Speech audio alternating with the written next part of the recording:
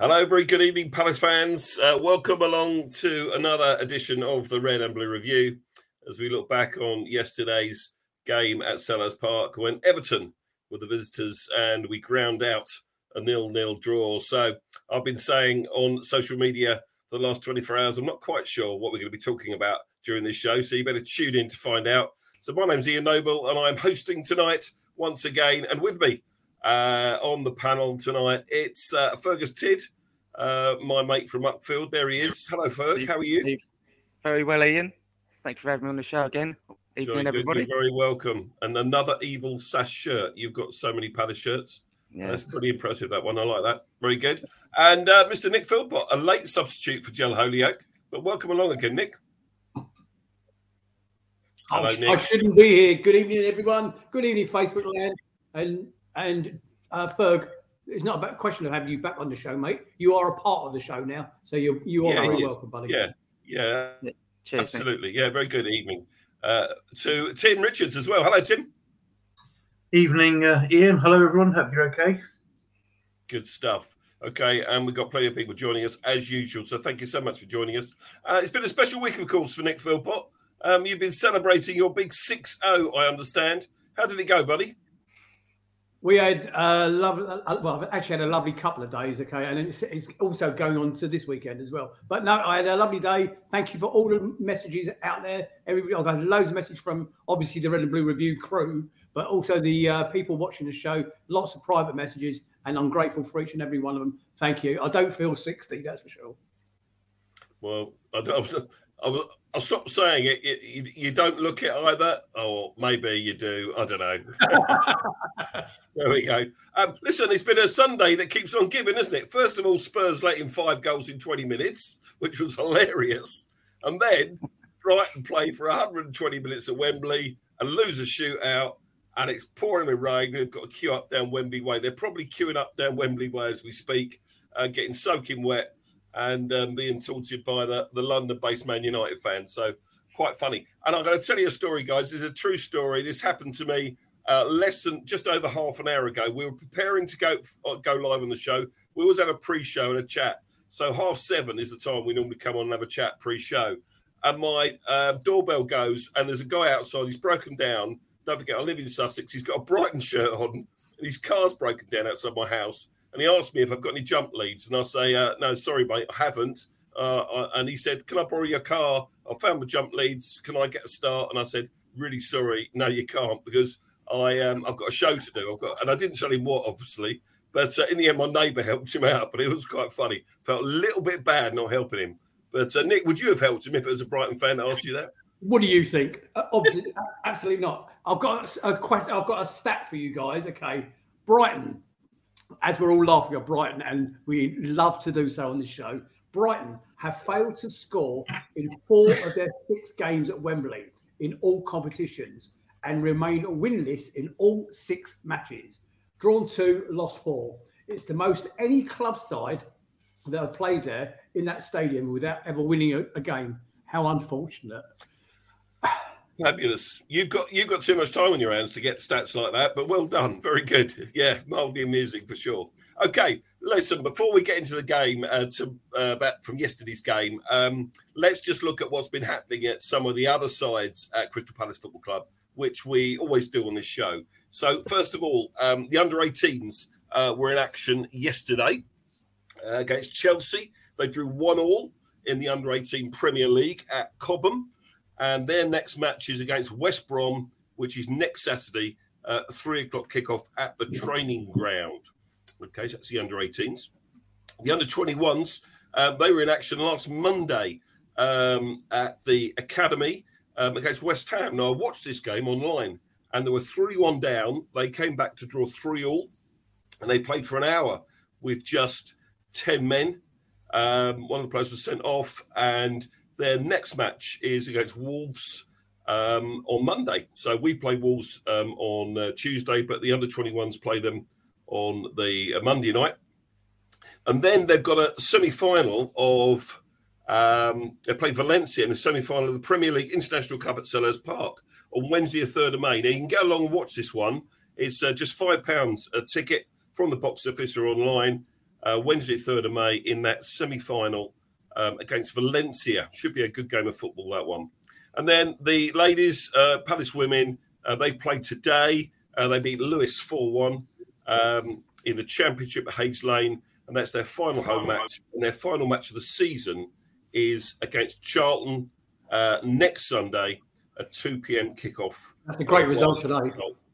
So, you know, it's been a reasonable week for the clubs. Draws all round, no defeats there at all, and opportunity to see some of those other teams in the future week coming up. So let's look at the game yesterday. After the 3 wins on the spin under Roy Hodgson, of course, the expectations were high going into the game yesterday at home to Everton. But we knew it was going to be a tough game. We knew that they'd come and defend for their lives as well as try and sneak something at the other end. If we can get the team up, please, Greg, that would be really good so we can go through that.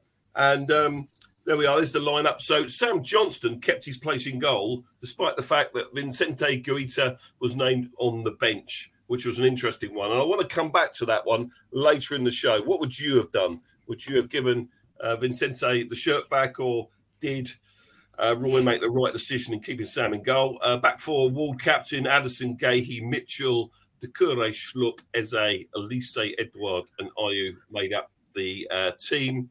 And then on the bench, you've got Tompkins, Richards, Milivojevic, Sambi Lokonga, Riedeveld, MacArthur, Hughes and Mateta. So there's the lineup. Not too many surprises there, I don't think. Fergus, we travelled up together yesterday and we didn't watch the game together, but you're going to lead on this. Tell us what your thoughts were about the lineup, first of all. Pleased with it? Or yes. Yeah, good. Yeah, okay. I mean, he kept the same team that played last week, and they certainly played much better in the second half. But you don't change a winning team, and Guita's got to earn his place back, I think, in that team. So for me, Johnson first pick, but it's a luxury to have 2 top class goalkeepers in the team now, and it also gives Guita more time to recover, I think, because I think he came back too early, was injured again. So the game itself, I mean, I know you've kind of landed me with this, and there's not really too much content to talk about. Good luck with this, mate. Good luck with this. Yeah, it was a bit of a boring game, but before you start, let me interrupt. One thing I wanted to say, and I forgot to say during the lineup thing, Everton turned us around. They did. Yes, which I don't like, but it's interesting tactics. They must have won the toss, and they must think that must play with us a little bit because they know which way we like to attack in the first half and the second half. It doesn't happen very often, but they turn us around. No, but that's Sean Dice for you. Yeah, we picked it up in the stands as well. We mentioned that as soon as it happened. Very unusual. Yeah, I think they were doing all they could to rattle us, weren't they? So we went into the game. I mean, our record against Everton isn't great. I think we've won 1 in the last 16 league games. We obviously had the FA Cup win last season, but Everton's form, the last 5 games, they'd drawn 2, lost 3. They had no away win in 11. So the odds were stacked in our favour, and we were coming in on the back of 3 wins on the trot. So feeling really, really positive. Game kicked off. Everton had a couple of early chances. 4th minute, McNeil, he had a tame effort at goal, which Johnson saved easily. 7th minute, Awubi picked up the ball midfield, played the box into Calvert-Lewin. Again, his shot was an easy save for Johnson to make. And then in the 9th minute, we got a free kick out on the left-hand side. Elise took that free kick, and I don't know about you, but when he lines up, it's almost like Johnny Wilkinson when he used to do the kicks for the England rugby. Yeah. He's like almost like square onto it, but you just know he's going to deliver a quality ball, and he did. And in a crowded area, Ayew jumped the highest, and unfortunately headed the ball over the bar. Didn't jump quite high enough, did he? That was the problem. He didn't. That was the problem. Yeah, but it was quite a congested area, so he probably did the best that he could. It was unfortunate, but But yeah, that would have been it'd been lovely to have scored that early in the game, but unfortunately not. 20th minute, Elise, I think, had that run down the right hand side. Just knocked it past. He just kept running. He kept running, and then Milienko kind of forces him off the pitch, just inside the box, and we all appeal for a penalty. It's not given. I think the ball was already out. To be fair, yeah. It was a close call, that, wasn't it? Because Tim was sitting in front of me, and I was screaming in his ear, penalty. I thought it was a pen. I thought, it would have been a soft penalty, but he fouled him, and it was just inside the area. Yeah, maybe. I mean, yeah, it's just one of those things. I don't think VAR checked it either, did they? So, it was just one of those things, really. Then, oh God, I'm really struggling now. 20th minute, Ayew left. He crosses the ball.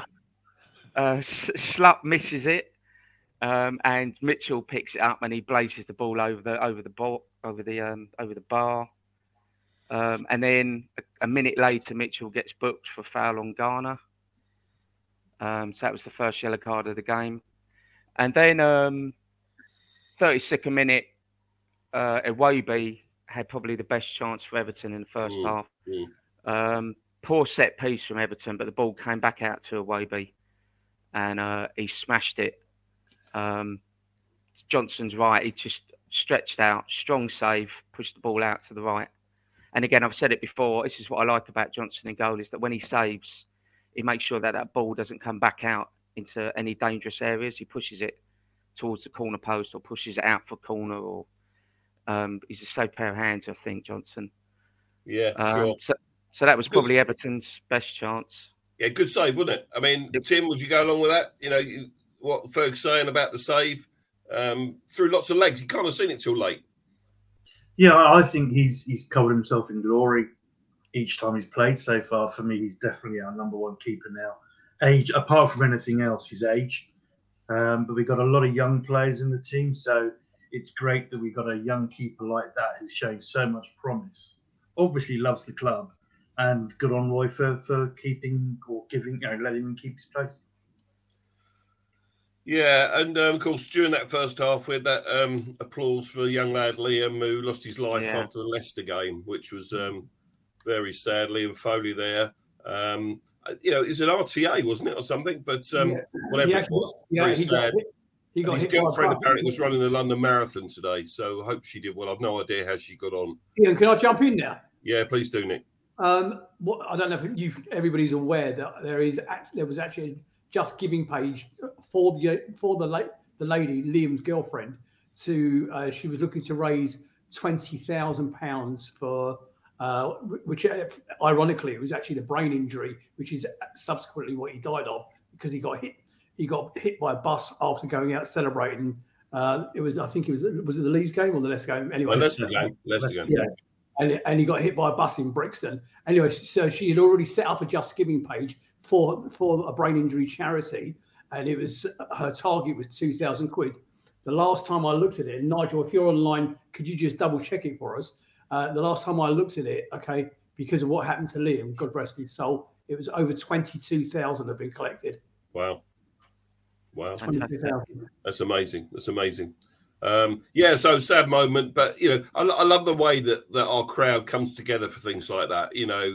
And I'm sure it happens at other clubs as well. But I think it's a special place, Sellers Park, when we remember one of our own like that. So is that the first half, pretty much, Ferg? Yeah, I mean, well, the last important part of that first half, I guess, was Ayew when he was brought down by Holgate, and that was his first yellow card. Yeah. That was in the 37th minute. So, and obviously we know what the outcome of that was. There's actually a lot of comments in the around the performance of the referee, and I'm sure we can talk about that. Quite a lot of people thinking that he was poor. I don't really like to comment because I'm always critical of referees, and everyone goes, "Oh yeah, shut up, Ferg. You're always going on about ref." But I think he was particularly poor yesterday. But hey ho. I think he's only been in the Football League a couple of years. He's one of the new ones, isn't he, John Brooks? Yeah, his name's Brooks, isn't it? Jay Brooks. Yeah. Yeah. And on VAR, it was Madley, according to this. Although someone said it was Darren England, maybe they changed it or not, I don't know. But he seemed to let a lot go when it was against us, and then when we found one of their players, he couldn't wait to blow up. You know, whether he was the Everton shirt on under his refereeing top, I don't know, but you know, he just seemed to give them every 50-50. Everything seemed to go their way. Tim, what did you think? Yeah, I just furious with. I get so sick and tired of, you know, you watch the TV or you listen to the radio, and all you ever hear about is we should respect referees, all this kind of stuff, which we should. But how about some respect for fans? I'm sick and tired of seeing refs that are so obviously incompetent, biased, but also linesmen. Most of the linesmen we get, I see no point in having a linesman because they'll never make decisions. They always wait for the ref. I mean, yesterday was a prime example right in front of us when Gray went down like he'd been poleaxed, where it was like 20 feet from us. He wasn't touched at all. The ref didn't give it until Gray started rolling around. All of a sudden, he gave a free kick. And a bit later on, I think it was Ayew, which does remind me to say, I think we should be honest with the listeners about Gel. He's not ill. He's actually gone to his local AA meeting, which is actually the Ayew Appreciation Society that is now joined a member of. But there was a time where Ayew, I mean, the defender was all over him, was grappling him, and nothing was given. And yet seconds later, another nothing tackle or two players come together and Everton get the free kick. It's every game we get that, and it's multiple times every game. But you never hear the media pick it up. You never hear anything said about it. I think it's about time refs were mic'd so we could actually hear when they book a player or when they're giving a decision, why they're giving it. Yeah, and if nothing else, interviews afterwards, the players and the managers are all interviewed. Why shouldn't the officials be interviewed and questioned about some of the more marginal decisions, say, during games? Yasmin makes an interesting point. The linesman was awful. He could clearly see what was going on and did nothing. Now, this is interesting because are the assistant referees allowed to intervene on that? Some do and some don't. Nick? I read that comment from Yaz as well. Yeah, I mean, and there was obviously two linesmen yesterday, but there wasn't. There was a lines person and a lines man. Now, her point is that the lines man was making stupid mistakes. I was actually, because she was on the pitch, wasn't on your side of the pitch, I was actually keeping an eye on her performance. She was sharp and extremely sharp and on point. I'm not too sure about the other guy. He was more your side.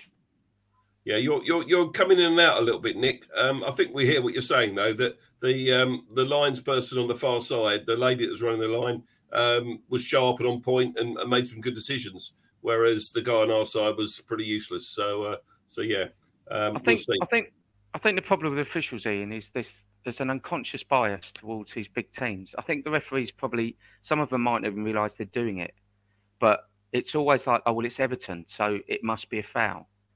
That just seems, and I think Palace fall foul of that more than most teams do. We always seem to have poor referees at Selhurst, especially when a big team or a supposed big team in Everton, are either struggling for relegation or fighting for maybe a European place. There's always that bias towards them. Yeah, because Everton, you'd still class Everton as a big club, wouldn't you? I don't know about a big team, but, clearly they're at the wrong end of the Premier League table and at risk of being relegated for the first time in 70-odd years. So, for them, it's a big deal for any club, but it's a massive deal for them. They're a big club. They're a bigger club, infrastructure-wise and history, you could say, than Crystal Palace. Tim? Yeah, I mean, but it's not just that. It's the same with the financial stuff, isn't it? You've got City and Everton and Chelsea, if they're not careful, very much fallen foul and proven to have broken the law. Nothing's happened yet. You can bet your bottom dollar if that was us or Southampton or a team like Leicester maybe, that would have been a lot more in the press. It would have been a lot more. I mean, we would have lost points by now. So it's not even. I don't think it's unconscious bias, Ferg. It's almost on the verge of definite bias. Okay, Nick. Yeah, Chloe Johnson in the chat just made a very poignant point. She said, I don't know if any of you've seen a video that's circulating on Twitter, but it's from the French League and the refs are mic'd up. Very interesting, although they wouldn't allow it over here. Now, obviously, they are mic'd up to each other. All the officials are mic'd up to each other. But I presume what Chloe's saying there is that they're mic'd up and they can be heard, whether it's in the stadium or whatever. What do you boys think on that? Tim, you got your hands up. What do you think on it's actually, because we had that down in New Zealand in the rugby, where for the first 5 or 6 years that we were there, refs weren't mic'd up. And it's never quite as loud as at a football game, but a lot of times decisions were made and people were like, what's going on? But then they made a decision where all the refs get mic'd. So you hear whenever they talk to the video ref or anything like that to a player, you hear exactly what's going on, why the decision's made. It speeds the game up. Everyone knows. You may not necessarily agree, but at least you know what's going on. And the refs can't hide them. It's out why they made the decision, and it certainly helped the game. Okay. All right. Let's. It's interesting the way this conversation has gone because we haven't planned necessarily to do this, but it's good to chat these things through. Referee wasn't the best yesterday. Linesman on our side of the main stand wasn't really good. We thought the lines person, the lines lady, call it what you like, on the other side had a better game maybe. Let's look at the second half then, Ferg. Bring us one or two highlights from the second half, my friend. Okay, second half, 57th minute. The Eze goal that was not a goal. Eze makes a great run. Yeah, you can see there, just down the middle.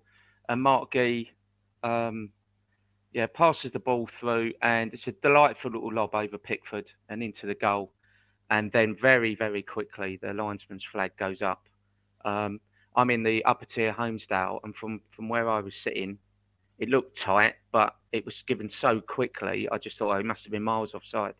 But looking at that picture there, I mean, it was actually a lot tighter than I gave him credit for. So yeah, unfortunate, but yeah, that's probably our biggest highlight of this second half. So this didn't even make match of the day highlights. No, it didn't. No. For the second week running, we've scored an offside goal. Elise at Southampton in the first half, and now Eze at home to Everton. And in both highlights, match of the day decided not to show those particular highlights, which I find bizarre, absolutely bizarre, crazy. Nick, on that picture again, am I muted? No, you're right. Yeah, you're right. You're on. Look at that picture again. If you remember the conversation we had last week, I had a bit of a gripe about Elise not looking along the line, and he should never have been offside. Okay, you can see on that picture there, the left back has actually stepped up, and rightly so. The left-sided centre half has stepped up, and rightly so. But he can see along the line. Why is he straying offside from that Geehee ball? He's a professional footballer, okay. And the one thing I'll be honest with you, from the stands, we thought that was, as folk rightly said, we thought he was miles offside. Everybody had stopped, and the ball was in the back of the net. But he shouldn't have gone early as he did, okay. And Ferg, you mentioned the upper tier of the Homesdale. Can I make a quick observation, not related to that the scarf thing was quite well sorted again yesterday, and I thought it was really good to see. Except for I've seen some pictures of the upper tier. Were they all asleep? Were the upper tier asleep? I saw about 2 scarves go up. Come on, guys, get involved. Anyway, come back to the offside. I'll come to you in a minute, Tim. Come back to the offside. David Campion says he is miles offside in that pick. Yes, David, he is. Most of us in the ground thought he was miles offside. He was, he's a yard or so offside, but in today's terms, he is a mile offside in as much as it wasn't one of these, kneecaps or toenails, was it? It really was clear daylight. But I still don't get why bloody match of the day don't show it. But there we are. Fergus. Tim, I'll come Tim and then back to Ferg. Tim first. Yeah, it's just one point I want to make looking at that photo, and it's having my glass half full Ian Noble head on, you look at the progress we've made under Roy. How many times under Vieira when we were playing would you have had a photo like that where you had 4 Palace players pushing up front, looking to be positive? And that's they're all offside. They shouldn't be offside, as they shouldn't have been offside for that. But it still shows intent to attack. You still got 4 players looking to go forward. So yeah, it was a 0-0, but I still think that is a great photo and a great stat for us. And that photo also shows 4 banks of 4 there for Everton. So it just goes to show, I think they came for a point. With 4 banks of 4. 16 players. 2 banks of 4, isn't it? two banks of 4. Yeah, 2 banks of 4. I wouldn't put it past them to put 16 on the field. But yeah, 2 banks. Okay. So goal ruled out anyway. Goal ruled out, and then 62nd minute, Calvert-Lewin had a chance where there was a massive clearance from Pickford, and the ball eventually fell to Calvert-Lewin, and he swivelled and shot just past the left-hand post. Probably Everton's best chance, I would imagine, of the game. Thank God that didn't go in. And then there was a flurry of substitutions after that. Mateta came on for Edouard, Hughes for Slut. Everton won their first corner in the 73rd minute. So that kind of shows, how much attacking intent they had. Yeah, sorry, Nick, go on. You can jump in. You mentioned the subs, actually, Ferg, if you don't mind. It's something that we mentioned in the stands yesterday. This is something that Roy seems to have evolved a little bit. If you remember, there used to be quite a criticism of him leaving his subs till the 85th minute and all the rest of it. What minute did you say they started? 71st minutes. 71st we were minute, saying, we were talking in the lower homes. They say he needs to change something. He needs to change something up. He needs to change something up. And in fairness, he did. It didn't succeed, but at least he did it. Yeah, sure. Yeah. And then, sorry, go on, Tim. No, go on, carry on. Sorry. I was just going to, because there was only 2 more actual highlights for the second half. One was Eze's chance, where Ayew picked him out, and Pickford scrambled across his goal and turned it round for a corner. Ayew placed it in the bottom right-hand corner of the goal. So that was unlucky. And then we had the sending off. Ayew. I thought Ayew. He got man of the match, but I thought he was definitely our best player. And Holgate couldn't deal with him the whole game, and it was just a matter of time, I think, before he got his second yellow and his marching orders. But so that was it, really. Yeah, thanks. Ball draw. Interesting. Holgate hadn't played since March, I think. I don't know how many weeks he'd been out, but quite a few. And clearly he wasn't quite up to speed. And it was Ayew on both occasions that he fouled for his 2 yellow cards. I thought the one thing the ref did well in the game was to have follow it through and send him off, because you could see other refs say, "Oh, I've already given him a yellow. I'll let him off this one." You've seen that happen before now. But he didn't. It was a yellow card. I thought the first one was worse than the second, actually. But, he followed through on it. Yellow card. Second one, he's off the pitch. 10 minutes to go. I thought Mateta's reaction was a little bit unnecessary. Someone's just said that, Mark Callaghan. Mateta a bit cheeky getting involved in the sending off. Didn't need to do that. It's not the way we do things at Palace. He didn't need to, start getting the crowd going and delighting in the sending off. Although obviously it gives you that advantage in theory when someone goes down to 10 men. Nick, you wanted to come in? Yeah, only you guys kept referring to a particular word, and I'm just going to make sure everybody out there has picked up on your comedy in case you hadn't realised it yourselves. So he got his marching orders. Okay, he's been out injured since March. Haaland puts the ball over a penalty miles over the bar the other night, and Solly March says today, "Hold my beer, gentlemen, carry on." You're here all week, obviously. Yeah, okay. There we go. One thing you didn't say, Ferg, at the end, Milivojevic had a shot, which was... Oh, he did, yeah. It was on target. Would have been nice if that had gone in. And I think at the end it was all Palace, wasn't it? You know, we were attacking. We were the team that looked like winning the game. If anyone was going to win the game, you know, we took the game to them. Tim, would you go with that? Yeah, I mean, the first thing I wanted to say about the substitutions, and it did make me think on the train on the way home last night, was did we not give Roy enough credit when he was manager? No, he didn't make the subs, but he didn't have the players that he had available now. So whether that's reasoning behind why he didn't make those subs before. Getting back to yesterday's game, look, at the end of the day, you're playing against the Sean Dyche Everton, who are playing for their life.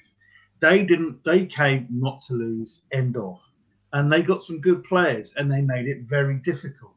So I don't think we should read too much into it at all. They're still in the relegation zone. Come on. But still, look, if you turn around after the Arsenal game and said, all right, you've lost to Arsenal, you're going to get 10 points from the next 12. You're going to break Premier League records for the number of shots on target over a couple of weeks, not just 1 week.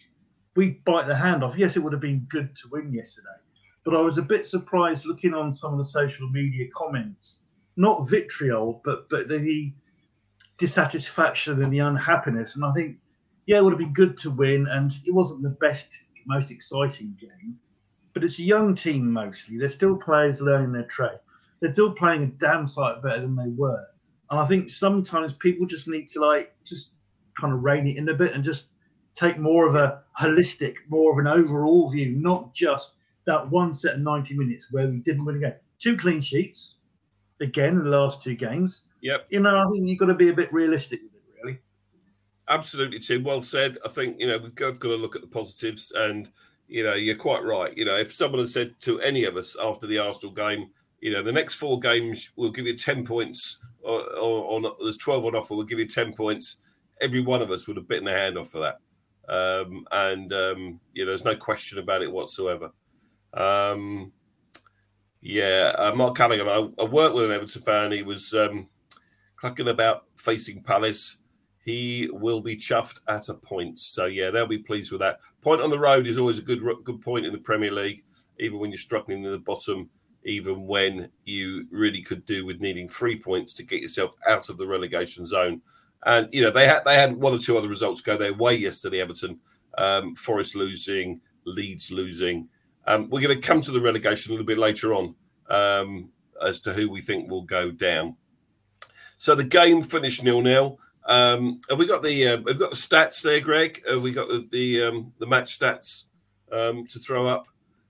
Not that one. That's it. That's what I'm looking for. So, you know, we had the majority of possession, 57%, 12 shots to their 10, but only 2 on target. They have 5 on target.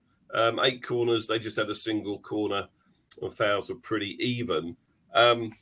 Tim, you talked about the number of shots we've had since Roy took over.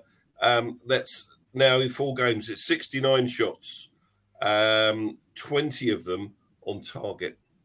So only 2 yesterday. In the last 4 games, 20 shots on target, which is a real step up compared to where we were under Patrick Vieira. I don't think we would have done any better under Vieira in that game yesterday. It's the kind of game we could have easily lost. We'll never know, of course. So 37 points. Roy interviewed afterwards, you know, are you safe yet, Roy? No, not at all. I've come to do a job.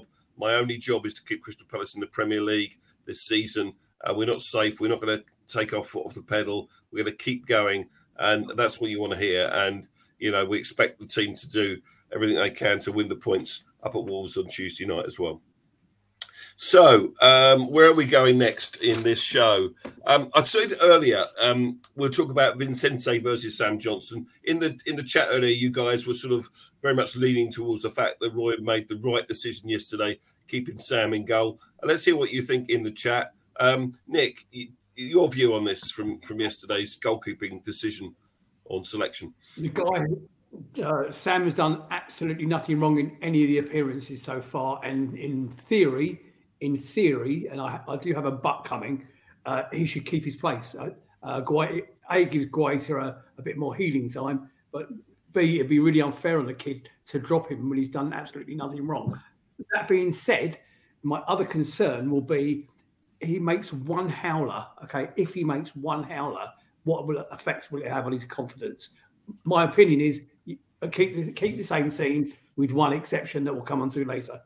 Yeah, and I was pleased that he did get selected ahead of Guita yesterday, and we don't know whether Guita's fully fit or whether he's 95%.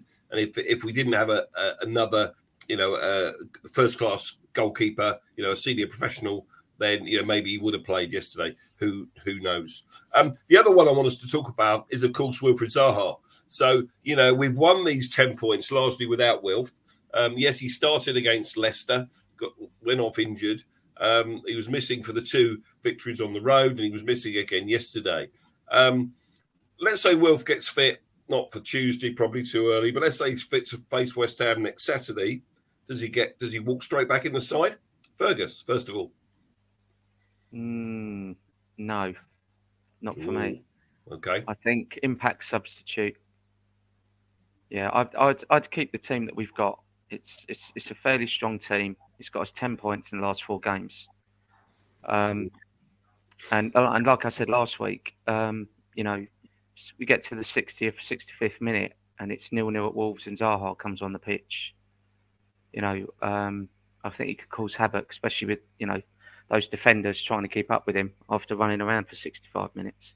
Okay. If we've got a 100% fit Wilfried Zaha, then he could cause some damage. I would keep the team as it is and bring him on.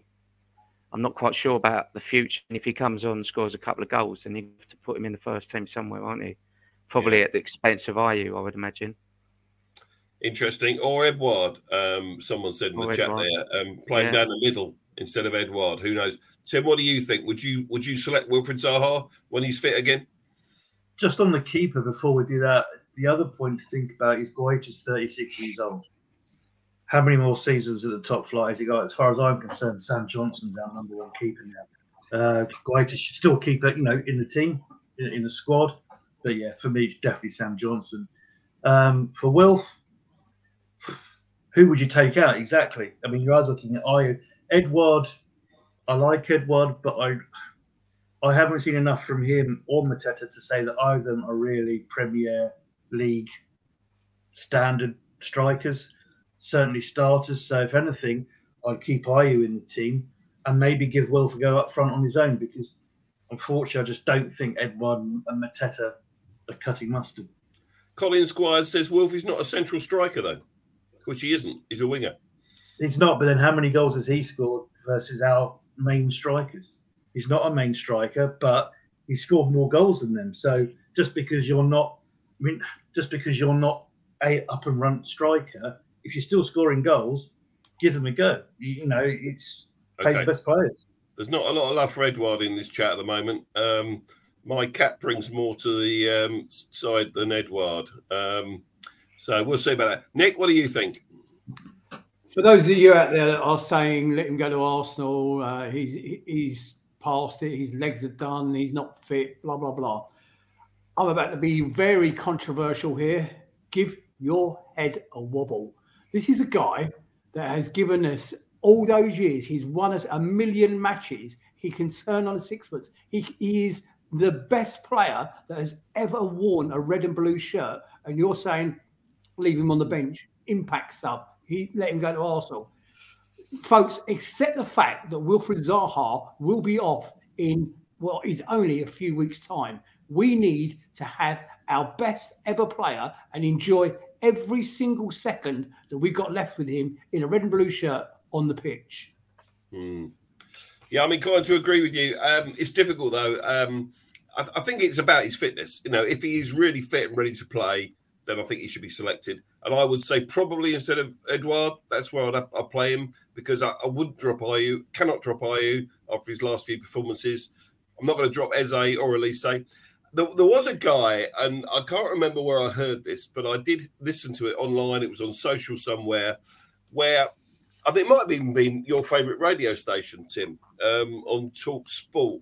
And the guy said, with Wilf and Eze and Elise, there's too much sweetness in the Crystal Palace side.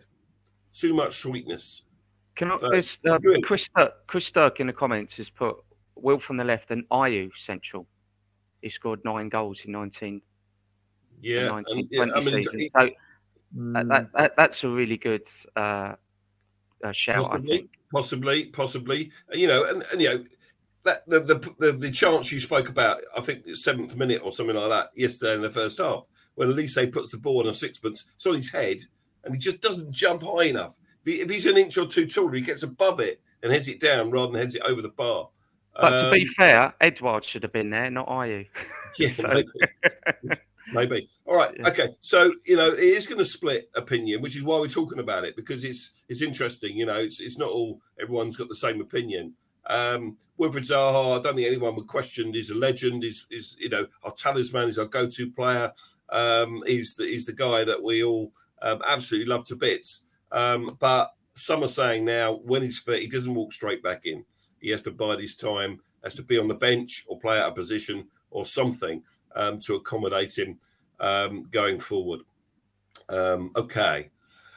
We talked last week about the loan watch, and we'll do that again. Just a quick roundup of the players that Crystal Palace have got out on loan. Jez Ragsaki, he played for Charlton the full match. They lost 3-2 at home to Morecambe. How the mighty have fallen. No, not even mighty. Imagine losing at home to Morecambe. I mean, Morecambe weren't even a football league club. I think of Eric Morecambe when I think of Morecambe, just showing my age. You know, I don't even know where it is. It's somewhere on the Lancashire coast, I think. But they lost 3-2 at home to Morecambe, and Raksaki played the full 90 minutes. Remy Matthews, goalkeeper, he conceded a single goal. St Johnson drew 1-1 at home to Hibernian. Rob Street started for Shrewsbury, was subbed off in the 67th minute. Killian Phillips, your mate, you like him, don't you, for Killian Phillips? I do, yeah. He played the full 90 in a 1-0 away defeat to Bolton. Jake O'Brien, he's over in Belgium for RWD Molenbeek. This is one of the clubs that Texter owns, isn't it? I've got shares in. He played the full... where am I going? I lost my notes. He played against somebody whose name I can't pronounce in a 3-0 win. Butland was on the bench for United today in the semi-final. Imagine if De Gea had got injured and Butland would have had to step up for the penalties. That would have been quite amusing. But he didn't. He hasn't obviously played any minutes for Man United, but he's warmed their bench nicely. Boateng played 90 minutes for Queen's Park in a 0-0 draw. Malcolm Abowie, he's one that we've eulogised about a lot on the show in the past. He only came off the bench for Hull in the 69th minute in a 1-0 away against Watford. Scott Banks started and was subbed off in the 90th minute in a 2-2 draw for Bradford City. Again, I think he's one that's got a future. John Kamani Gordon, he played 71 minutes for Carlisle in a 1-0 away win. Luke Plunge played 80 minutes for Lincoln in a 2-0 away win. So these lads are getting lots of time. I won't go through. There's a few others there as well. But of all these, you know, we talked about it last week. Which ones are going to make our squad next season? So we've got Raksaki, we've got Phillips maybe, we've got Scott Banks, Abowie, Luke Plonge. They've all got a chance maybe, and it'll be really good to get them back into the club in the summer and see how well they do and how well they fit in, and whether they've got any chance at all of playing any minutes of Premier League football next season. Ian, can I just jump in there about Jez? I think it's worth noting that Jez Raksaki, and congratulations to him, he got nominated, although sadly didn't win, for the Player of the Year in Division 1. So massive congratulations to him. And let's answer your question. He's one for the future. And I think a bit of realism that we need, whatever it is, 6 or 7 players in this close window. We're not going to be able to afford 6 or 7 players, even by removing Will's salary. So I think it's now time that these guys they're not children anymore. They're not 16, 17, 18 years old. Mm. Some of them are in their early 20s. It's time to promote them. And Jez Raksaki has to be one that will be a squad player with 5 or 6 subs next Yeah, year. a lot of agreement with what you're saying in the chat. Bruce is agreeing with you. Tim? Yeah, just Nick makes a good point. And I think for me, at least 3 of those have to be in with a shout and have to get first team football. If they don't, I think it just makes a mockery of Parish and all the preaching from the pulpit he does about the reasons why the academy is there to supply the team. I still have concerns that really it's just a cash cow for the club, because I just fear that these players won't get the chances to get into the squad. Sure thing. Okay. Ian, just a couple of points. Tommy Samuel said that Textor was at the game yesterday, and also I think Southgate was there as well, wasn't he? Gareth Southgate was there yesterday, yeah. Apparently. So, I don't know who was probably Pickford, was he? Eze, I would think. Well, hopefully he was watching Eze. Yeah. Yeah, I'm joking. Obviously, there's Mark Gahey, there's Tariq Mitchell. And on St George's Day, we should celebrate the fact that we've got some England internationals, of course, and people knocking on the door of stepping up. I think Eze is one that definitely Gareth Southgate should and will be looking at for sure. Yeah, definitely. Can't disagree with that whatsoever. Okay, so we've done the Loan Watch. We've done the game. Let's look at what we've got coming up, because we've got 6 games left.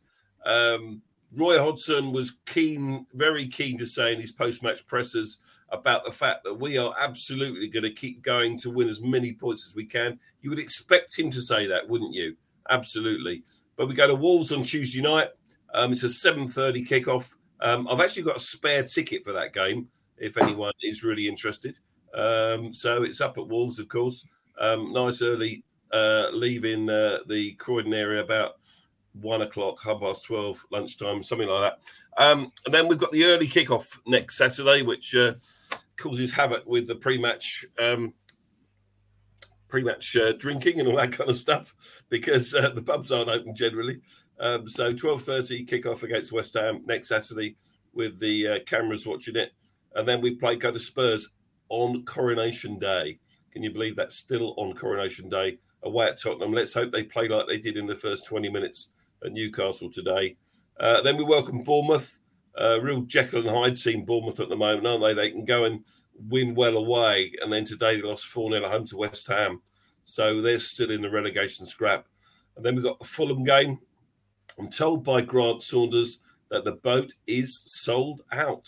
160 places on the boat have gone for that pre-match entertainment for Fulham. But he's looking maybe at getting a bigger boat or something like that. So if you're on the boat, that should be a crack. And then finally, we welcome Forest to Selhurst, which could be a massive game for them. It might be win or go down for Nottingham Forest. So who knows? So we've got a real part to play still in the relegation. What's going to happen with the clubs that are going to go down. So how many points are we going to get from those games? We've already got some thoughts there. Tony Quinn says 8 points from those last 6 games. What do we think on this panel? Let's come to you first, Nick. How many points? We've got 18 up for grabs. How many are we getting? Well, when you were talking and we had the graphic on the screen, I was looking at the games in one by one. I've come up with a figure, and I believe it's 12. Okay, so, which I think is unusual for me, because normally I'd say 18. Let's go half of that. I'm actually more optimistic than that.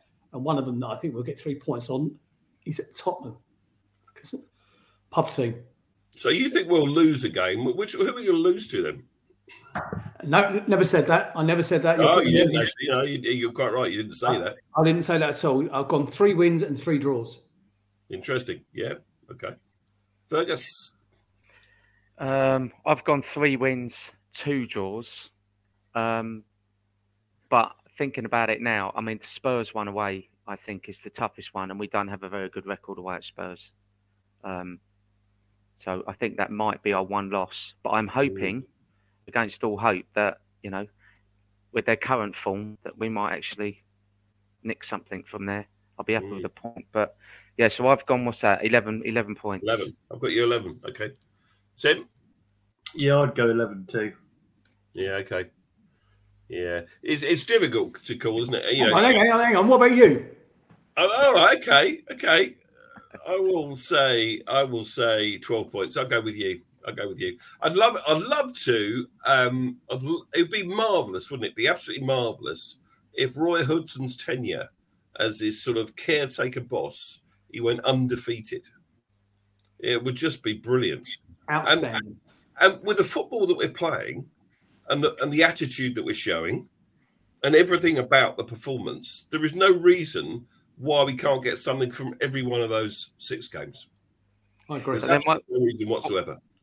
Chelsea are in our sights. Won't we be upset then, Ian, that we'll have just missed out on Europe?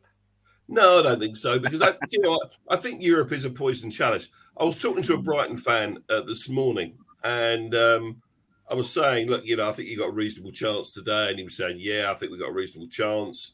And I said, even if you don't win, you haven't got to worry looking over your shoulder. You're okay in the league. You're probably going to qualify for Europe anyway. But do you really want to play on a Thursday and Sunday, Thursday, Sunday, Thursday, Sunday? And of course, I don't think their squad, and it's probably a bit like ours, isn't strong enough for that kind of regime of football at the moment. And on top of that, you're right to make that point. On top of that, they will lose some of their big hitters this summer. Make no mistake. I mean, there'll be clubs. I mean, let's be honest. I hate to say it. They've got a good squad at the moment. Not a deep squad, as you rightly point out, but some quality players within that squad. Indeed, absolutely. They've got some great players. You've got to admire them. I don't get one who says, I'm probably going to get lots of hate in the chat here. You've got to admire what they've done today. They went toe-to-toe with Man United for 120 minutes. I thought it was mildly amusing they lost. Of course I did. But they put in a good account of themselves and were a little bit unlucky in some ways. So, they'll play out the rest of this season. I think they'll qualify for Europe. But then next season, I think they'll struggle because playing Thursday, playing Sunday, playing Thursday, and losing 2 or 3 of their better players, because I think some of them will. I don't want to turn this into a Brighton podcast for crying out loud, but it is relevant to us because we are rivals and we always will be rivals. And someone said, "Yeah, was I talking to a Brighton fan?" Yes, I was talking to a Brighton fan. I live in Sussex. I'm surrounded by them. I kid you have them in a headlock. I'm surrounded by them. The other thing is, in all seriousness, I've actually got some very good friends that are Brighton fans, and they're proper Brighton fans as well. They're not some of these plastics that support 2 teams. They do support Brighton, and they live down here, so I can't argue with that too much. I was going to say, and if they qualify for Europe, they might keep hold of some of those players that we're expecting to leave in the summer because you never know. They've achieved European football. But you've only got to look at West Ham at the moment, the way they're struggling. West Ham, with the players they've got, should not be where they are in this Premier League. I think that European campaign has taken its toll on them. We've got some interesting thoughts in the chat here. Mark Callaghan said, Ward Prowse to Palace next season, Nick. He's asking that of you, Nick Philpott. He's trying to send out a hook, see if I'll bite on it, because he knows exactly what I think about that horrible little ginger twat. But you're saying no to that, of course. But I'm saying I'm not actually. Whilst I can't stand him playing for Southampton, and I've always maintained this. Would we have him in our team? Yes, of course we would. Okay, interesting. You should say that because not everyone shares that view. Not everyone shares that view. Fergus, do you share that view? I wouldn't have him. I don't think he's the right fit for Palace. He's very good at set pieces, but no, I wouldn't have him in the team. He is the best at set pieces, but is he that much better than an Eze or an Elise once they step up a bit and improve a little bit more? They're both really good at it as well, aren't they? So I don't think we need him, to be honest with you. Which begs the question, and it's always the same with the teams that are going to get relegated. Their best players will leave. It's happened to us before now. When we've been relegated, those players up and off. So let's finish this show in about 5 minutes or so. But who's going to get relegated? And the supplementary question to that is, out of those 3 teams that are going down, which of their players would you like to see Palace go in for? So I'm going to start with you, Nick, because I know you've got the Carl predictor, so you can refer to that if you want to cheat. No, I won't refer to it, but there's only one team out of the. I think the bottom 2 are sorted anyway. Okay, in my opinion, the bottom 2 will go as they are. It's one of 2 left to go, and in my opinion, it's either Everton or Leeds. and everybody knows my thoughts on anything that comes out of Merseyside. So we know which one I'm going to go with. I want Everton to go. I'd love Everton to go. Would I take anybody out of the Everton team? Probably not. If I'm brutally honest with you, I mean Calvert-Lewin. Okay, I'll come back to that supplementary part in a minute. Let's get the others as well. So you're saying Everton, Forest, and Southampton. What about you, Ferg? Southampton, Forest, and then one of Everton or Leeds. But I'm hoping it's Everton.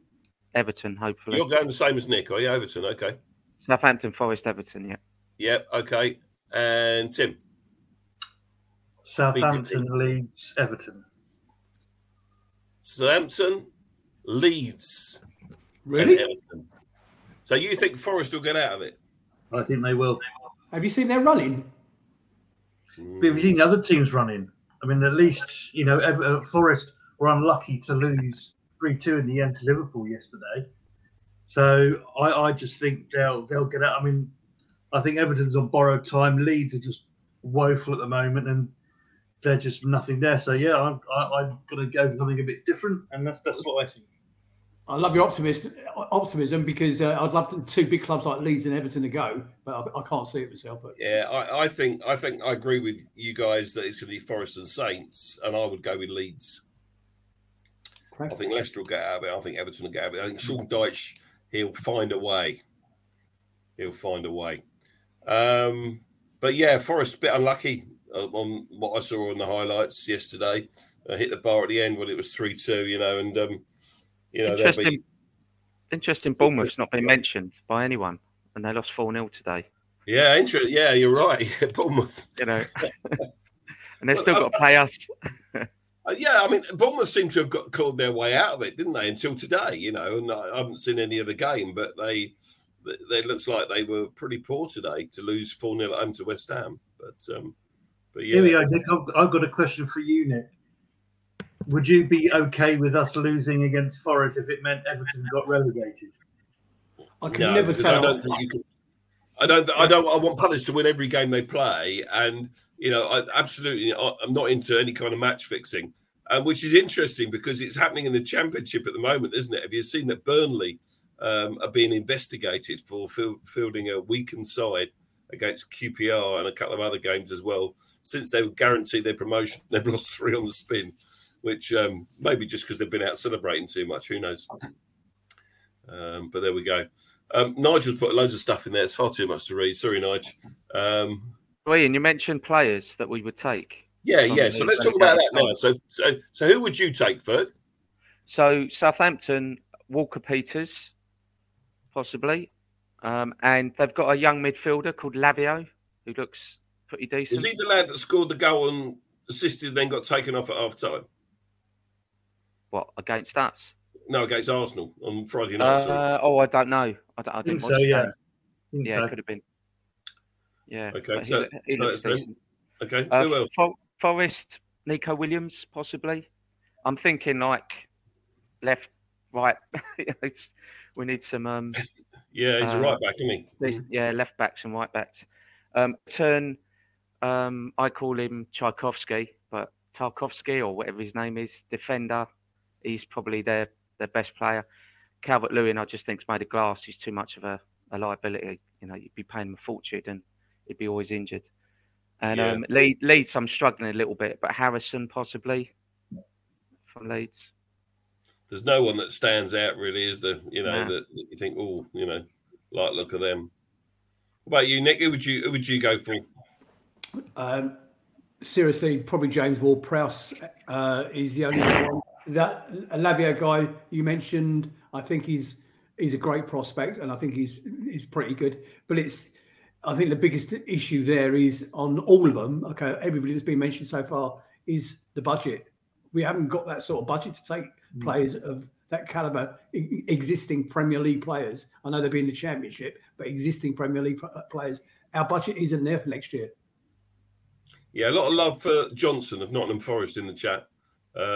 Yeah, he didn't start yesterday against Liverpool. He was on the bench. He came off the bench, but he didn't start. Interesting one. Okay. And Tim, finally to you, anyone that you like the look of?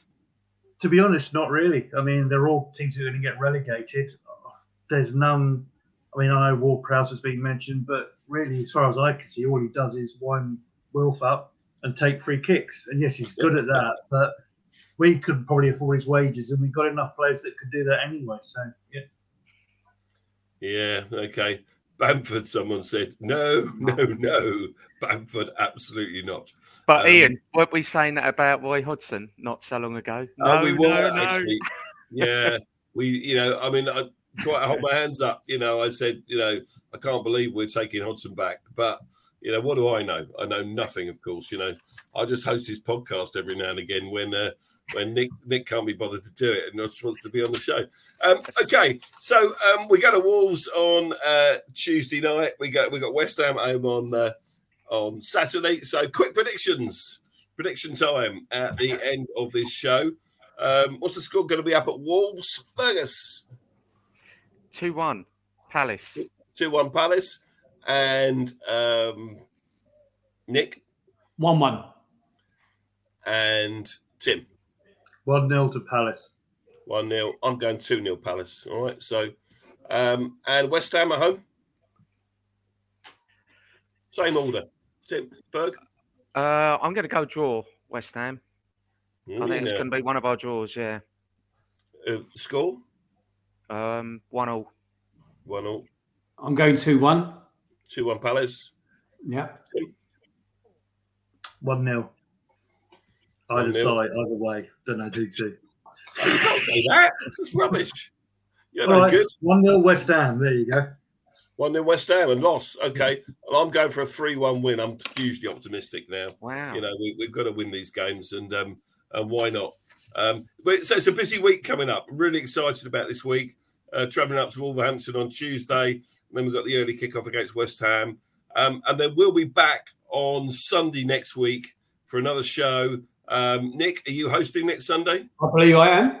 Brilliant. Okay, that's good. I think I might be on as well. I'm not sure yet. But there will be 4 of us here talking all things Crystal Palace. So thank you so much for joining us tonight. So from me, Ian Noble, Fergus, Nick and Tim, very good night to you. Thanks for joining us. Bye, everyone.